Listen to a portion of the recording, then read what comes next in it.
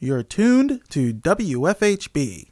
Volunteer-powered, listener-supported community radio for South Central Indiana.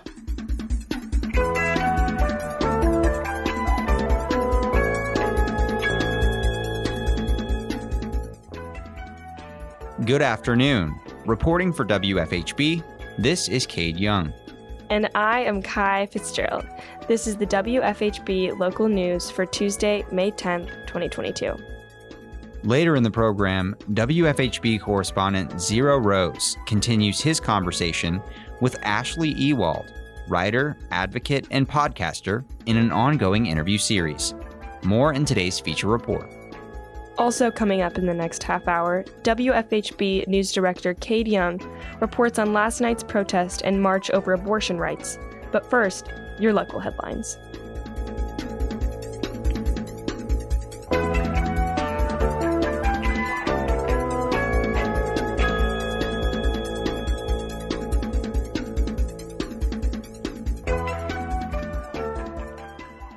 The Bloomington City Council heard a report from the Commission on the Status of Women at their May 4th meeting.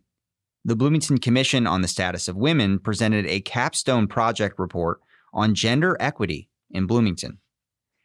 Elizabeth Gribbins, Christina Simones, and Adam Schifris presented the report. Elizabeth Gribbins introduced the study. When we came with the commission at the beginning of the semester, they told us how they're advocating for women's needs and concerns within Bloomington, and they want to promote solutions within the community. So they defined the areas of gender equity in workplace issues, housing security, safety, childcare, and healthcare. And when we looked at these different issues, we made sure to take an intersectional feminist approach to them. Women have various backgrounds, and so it's really important to consider the implications of race, class, disability, sexual orientation, and identity in this kind of work. They expressed a need to us for data because some of the surveys that have been previously done have minimal data, and this data is unrepresentative of the various women within Bloomington and Monroe County. So for us, it was really important to give strategies to address this lack of data and representation. And of course, it was necessary to use this intersectional approach to doing our work. So we're going to tell you a little bit about the work we've done. There was a report on gender equity, which Adam and I will share. And then there was also a team that worked on a potential survey to fill in the gaps of the data that was missing. And lastly, there was a grants team who assessed various grant possibilities for doing this survey and for other programming and policy recommendations that we have for you. Schifris gave some policy recommendations and key data points on the report, focusing on employment and pay. As many of you know, there's a significant pay discrepancy between men and women, and there's also discrepancy in poverty levels with over 13% of Hoosier women that are working age living in poverty, and nearly 40% of Hoosier single mothers living in poverty. I think if you look at some of the most common jobs in Indiana and compare the wages, it really drives the point home. So for example, an average cashier who's a woman is making about $23,600 and a man's making about $27,600, so 17% more. So a significant gap. Gribbins shared what the council and commission can do to address the wage inequity. So we understand there's a challenge to the minimum wage being set at the state level. And we know that the Bloomington raise is restricted to city employees. So we would just recommend that the commission advocate for equitable employment policies and practices through various initiatives such as a business awards program or official statements from the mayor or city council and recommendations to other businesses to kind of keep that wage a little bit more equitable. During public comment, Bloomington resident Hugh Kramer spoke about the environmental hazard of gas leaf blowers. An individual gas-powered leaf blower emits 500 times the level of hydrocarbons of a modern automobile. A widely cited study conducted at the American Automobile Association's Automotive Research Center found that the hydrocarbon emissions from a half hour of yard work with a two-stroke leaf blower are about the same as a 3,900-mile drive from Texas to Alaska in a Ford F-150 pickup truck. Translating this to Bloomington, 1/2 hour of gas-powered blowing is equivalent to an F-150 making 785-mile trips. Almost all gas blowers use two-stroke engines. The two-stroke engine is vastly dirtier and less fuel efficient than automobiles because it sloshes together a mixture of gasoline and oil in the combustion chamber and then spews out as much as 1/3 of that fuel as an unburned aerosol and black carbon, both major contributors to global warming. Health hazards. One study found that each cubic meter of exhaust from an idling two-stroke engine contains 60,000 times the safe level of exposure of benzene, a carcinogenic pollutant of exposure. This, of course, has an element of environmental justice. The health risks associated with the lawn and garden equipment are highest for those who operate this equipment continuously. They're exposed to very high levels of pollutants for many hours each day. They're also exposed to very high noise levels that can induce permanent hearing loss if proper ear protection is not always worn. These operators are typically low-wage workers. This puts additional, disproportionately high health risks upon this low-income population, who are some of the least able to avoid the risks and/or pay for it. We banned burning garbage and public smoking for these same reasons. The council held its final vote on modifying the Monroe County local income tax rate. Councilmember Dave Rollo expressed concern about the timing of the increase in local income tax. Thank you. Well, as we've been saying, the nature of this tax, as restricted, I suppose, actually restricted by state statute, is that it's a regressive tax. It's a flat tax. So the burden is disproportionately borne on low to moderate income residents. It comes at a time of economic pressures for these residents. They're acute and increasing. We don't know exactly what these pressures will manifest. We don't know what inflation will look like even 6 months from now. Inflation is as highest right now as it's been in 40 years. So it seems incumbent on us as the fiduciary body of the city to assist the administration in tightening our belt. And I appreciate the progress that's been made. It hasn't been easy, and I know it's taken a lot of work by my colleagues, and I appreciate that, and the administration. So now we are talking about a reduction from 8.855 to 0.69, meaning that by my simple calculation, a couple or an individual with a state-adjusted gross income has their impact reduced from $430 a year to $345. So that's real progress, and so I acknowledge that. But I think we can do more. The council voted unanimously to increase the local income tax by 0.64%.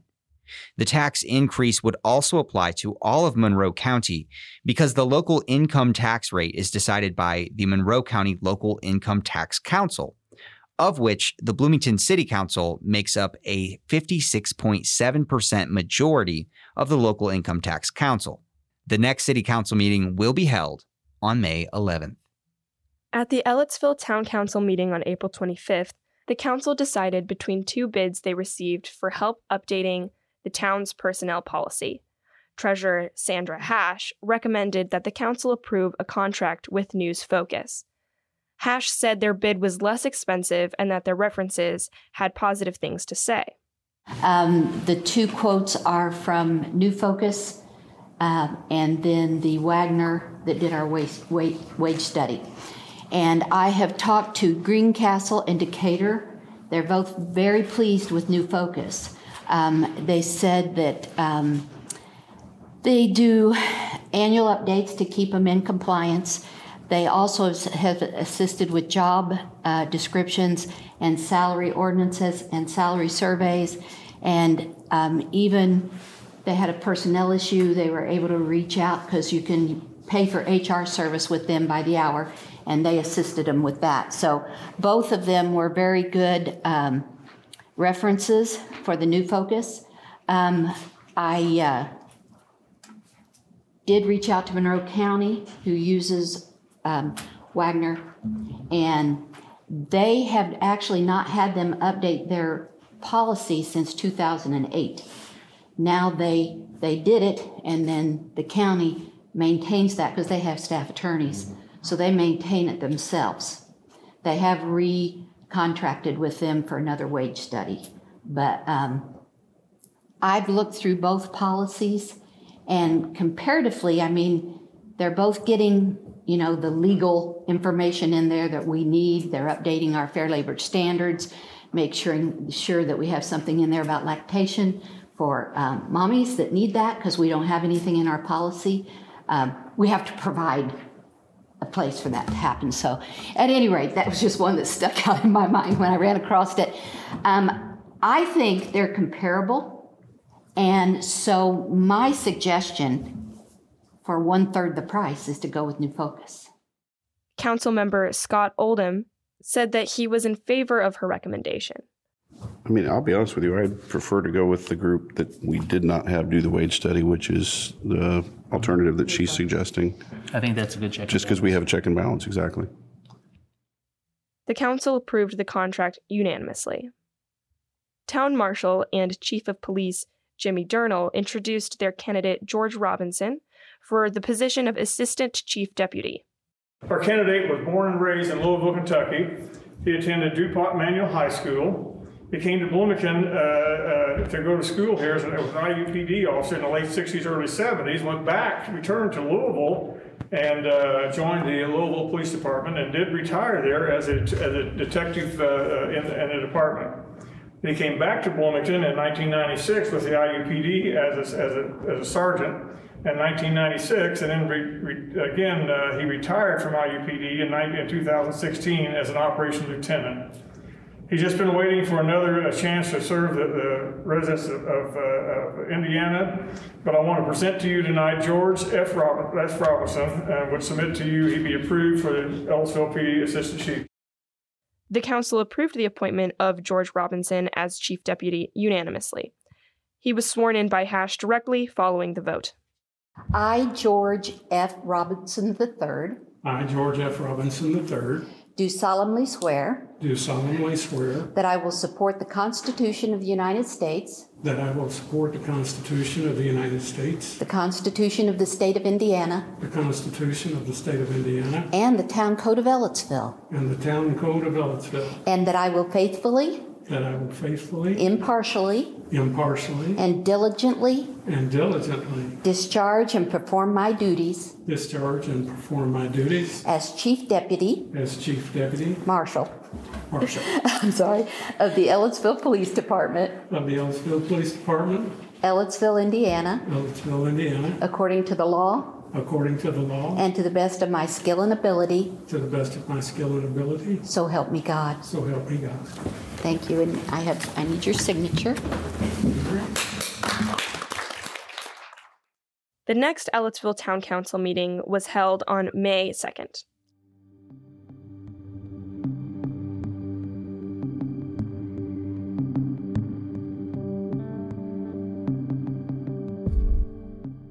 Up next, WFHB News Director Kate Young covers last night's protest at the Monroe County Courthouse over abortion rights in a story titled, "Community is Truly Our Last Line of Defense." Bloomington residents demonstrate support to defend Roe v. Wade. We turn to Young for more.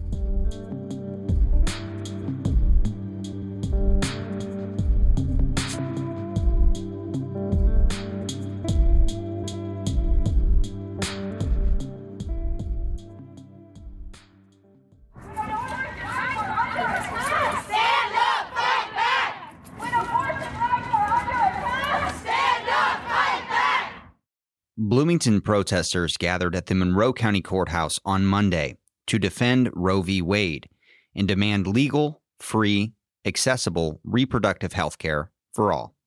The demonstration comes after a leak surfaced of an early Supreme Court ruling that has the potential to overturn the landmark case legalizing abortion nationwide.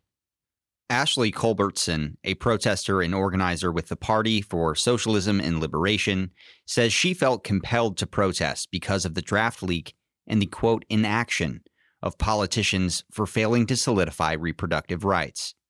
I mean, obviously the leak of the Supreme Court draft opinion and also the inaction of the Democratic Party, who likes to put themselves as the party that champions women's rights in this country. But under the current administration, we see that they have the presidency and a majority in the House and Senate, but they were not able to pass the Women's Health Protection Act due to Joe Manchin and due to just a lack of consistency within the Democratic Party. And I think that it's pretty disgusting that we have the right wing in this country that is so hell-bent on taking away the rights of women, but that there's supposedly this other major opposition party in our country that, does very, very little to stand up for our rights, except using them as slogans whenever they are going to campaign.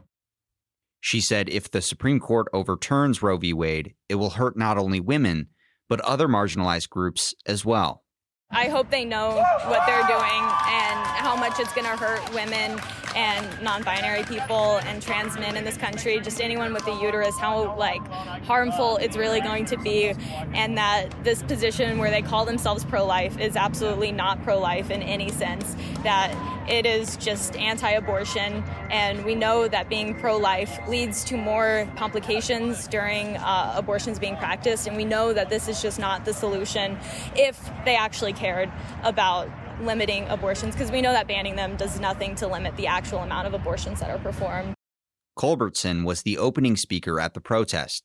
Speaking from a megaphone, she called out the nation's highest court and policymakers for even considering to overturn abortion policy in the U.S. Neither the church nor the state has the right to tell us what to do with our bodies, and we will stand up and we will fight back. We will take to the streets like we are today to show the Supreme Court that what they are doing is unpopular, and to show the Democrats that not passing the Women's Health Protection Act is unpopular. Community is truly our last line of defense. 13 states in the United States have trigger ban laws in place to prohibit abortions if Roe v. Wade is overturned. Indiana is not one of those states. However, many speculate that Indiana's Republican supermajority would move quickly to ban abortion if the Supreme Court overturns nearly half a century of legal precedent.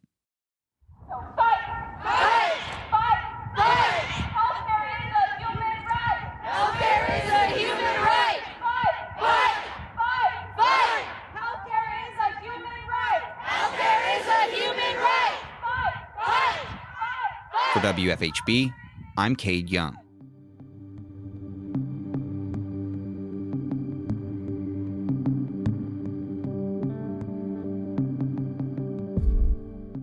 In today's feature report, WFHB correspondent Zero Rose continues his conversation with Ashley Ewald, writer, advocate, and podcaster, about how Generation Z is changing attitudes on climate change and cultural shifts. We turn to Rose for more.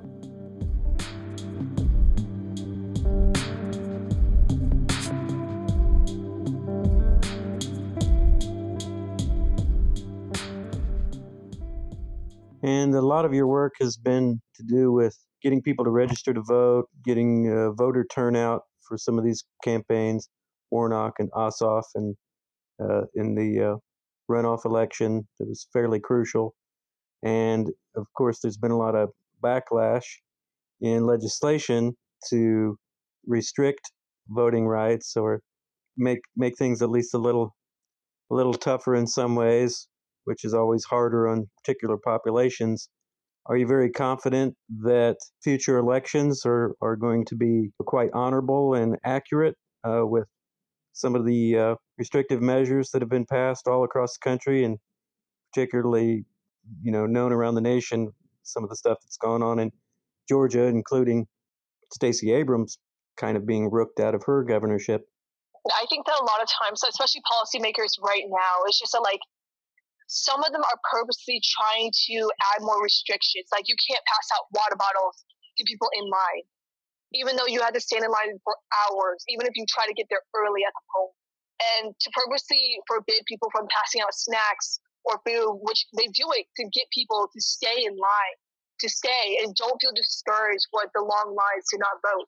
You know, they do it to people pass out water bottles and snacks to people, not to hack elections, but they do it because they want to keep people in the lines to wait and to vote and to cast their vote. And I think a lot of the times policymakers, it's fear. It's fear, mainly fear and ignorance. It's fear that makes them fear, hey, what if illegal immigrants are voting in our elections? What if citizens are not the ones voting? What if there are other people who are voting as well? You know, which is an understandable fear because, you know, these are American elections.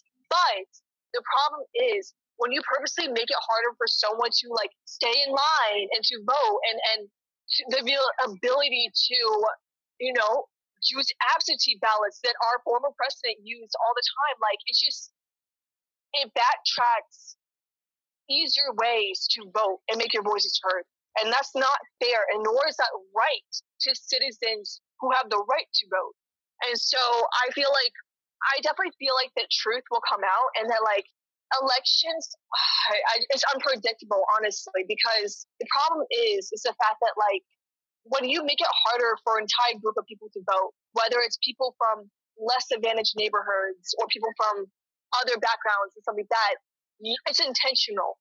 And it's fear that make it really hard for people to drop their absentee ballots safely, you know, without the fear of someone picking up the box and throwing them out, you know, or if you miss accidentally, you know, your cursive signature is not exactly identical to your, you know, ID one, they immediately pitch it or they immediately send it back, you know, just stuff like that purposely almost makes it even more restrictive and more requirements for someone to vote. You know, like when you walk in to vote, I voted for the first time when I turned 18, and then I got my certificate of citizenship. Georgia Senate runoff was my first time I voted.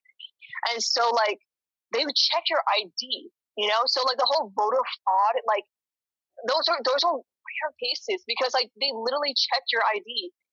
And I think, again, it's fear. It's truly fear that causes policymakers to, whether they think they are or they're not, or they are self-aware that they're doing it, they're purposely adding on more requirements to strengthen the voting and making it harder, especially for the ones who might not be as educated about how to cast a vote. And for more information, you can go to like Pew Research, because that is a great place to get your research and your data that's not very biased. Well, it seems that one of their prime fears is losing power, and that the real majority does not support their policies or them being in power. So they've sided with lowering the vote. You know, there were record turnouts, and all the polls on issues, if you look at polls on issues, it's not generally what is actually done in Congress. It doesn't necessarily align with what most people are for. And I know you want to be diplomatic a little bit and give some people the benefit of the doubt, but it's obviously a pernicious wave of avarice going on. I wonder if you kind of acknowledge that some of those currents in political circles are definitely power hungry, sort of power mad, and are more about staying in their positions than truly working for everyone, or are just devoted to particular corporate or vested interests or a smaller group of people they feel aligned with, and are forfeiting the more civic initiative and purposes of a democracy. I mean, honestly, the Republican Party, like, I'm sorry to call people out, but like, it seems to me the very extremist right-wing politicians that are encouraging these legislation to purposely make it harder for minorities and poor people to vote, it's because they're afraid and that they don't want to lose their power and they don't want to give it up. Like, we just had a Georgian representative attend a white nationalist party And the person who was running that organization literally said they were a white nationalist. Now, we can Google what white nationalists mean, and it literally means you support the white people are superior and the other minorities are inferior. Like, I don't see any Democratic politician ever carrying a Confederate flag or going to a white nationalist party. Like, it's so mind-blowing, and it's truly sad, because I want to believe that every person is a good person. I truly want to believe that. But with all the policies that are happening, the purposefulness of, like, saying it's voter fraud if someone accidentally misspells or, like, leaves a character out of their name due to a typo or due to a signature that doesn't look exact, you know? Like, that's something that the people are purposely trying to pick at.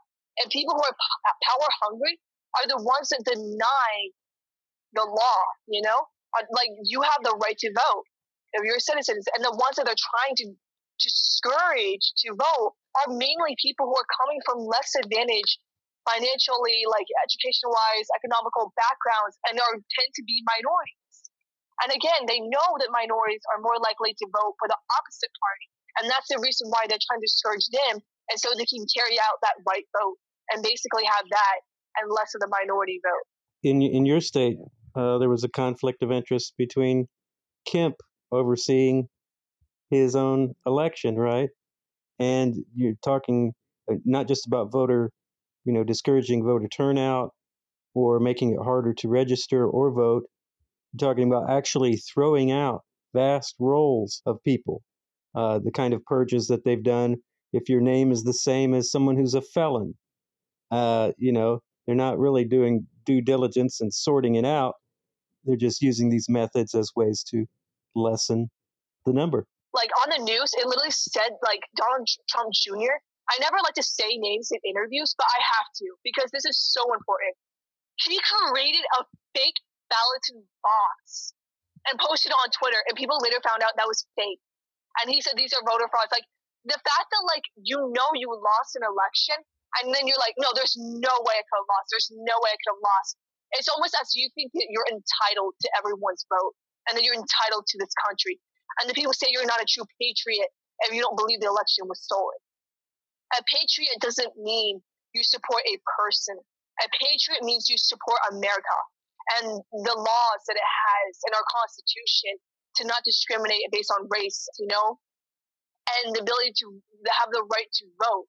It's completely misconstrued about the fact of what a patriot is, and I feel like it kind of robs that, because patriot doesn't mean you support white nationalism and you can carry Confederate flag, where the history of that Confederate flag means that you literally supported slavery still being legal.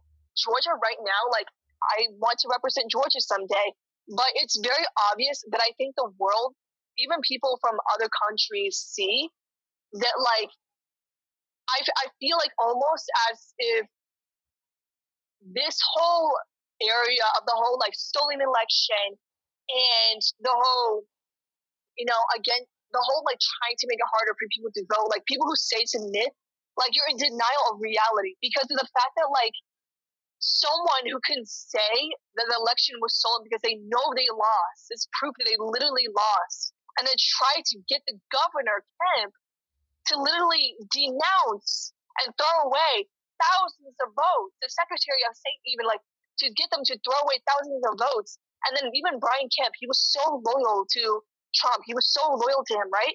But he kind of followed his heart and was like, I'm not going to overturn the election. I'm not. Therefore, Donald Trump decided next time when he's running for governor again, he was like, nope, I am not going to support you. And that shows you right there that Donald Trump kind of plays of, if you're not going to support me anymore, I won't support you either. Or if you're not going to do as I say without question, and you're going to criticize me, then of course I'm just not going to support you and endorse you anymore. And it shows that he was never loyal to anyone but himself.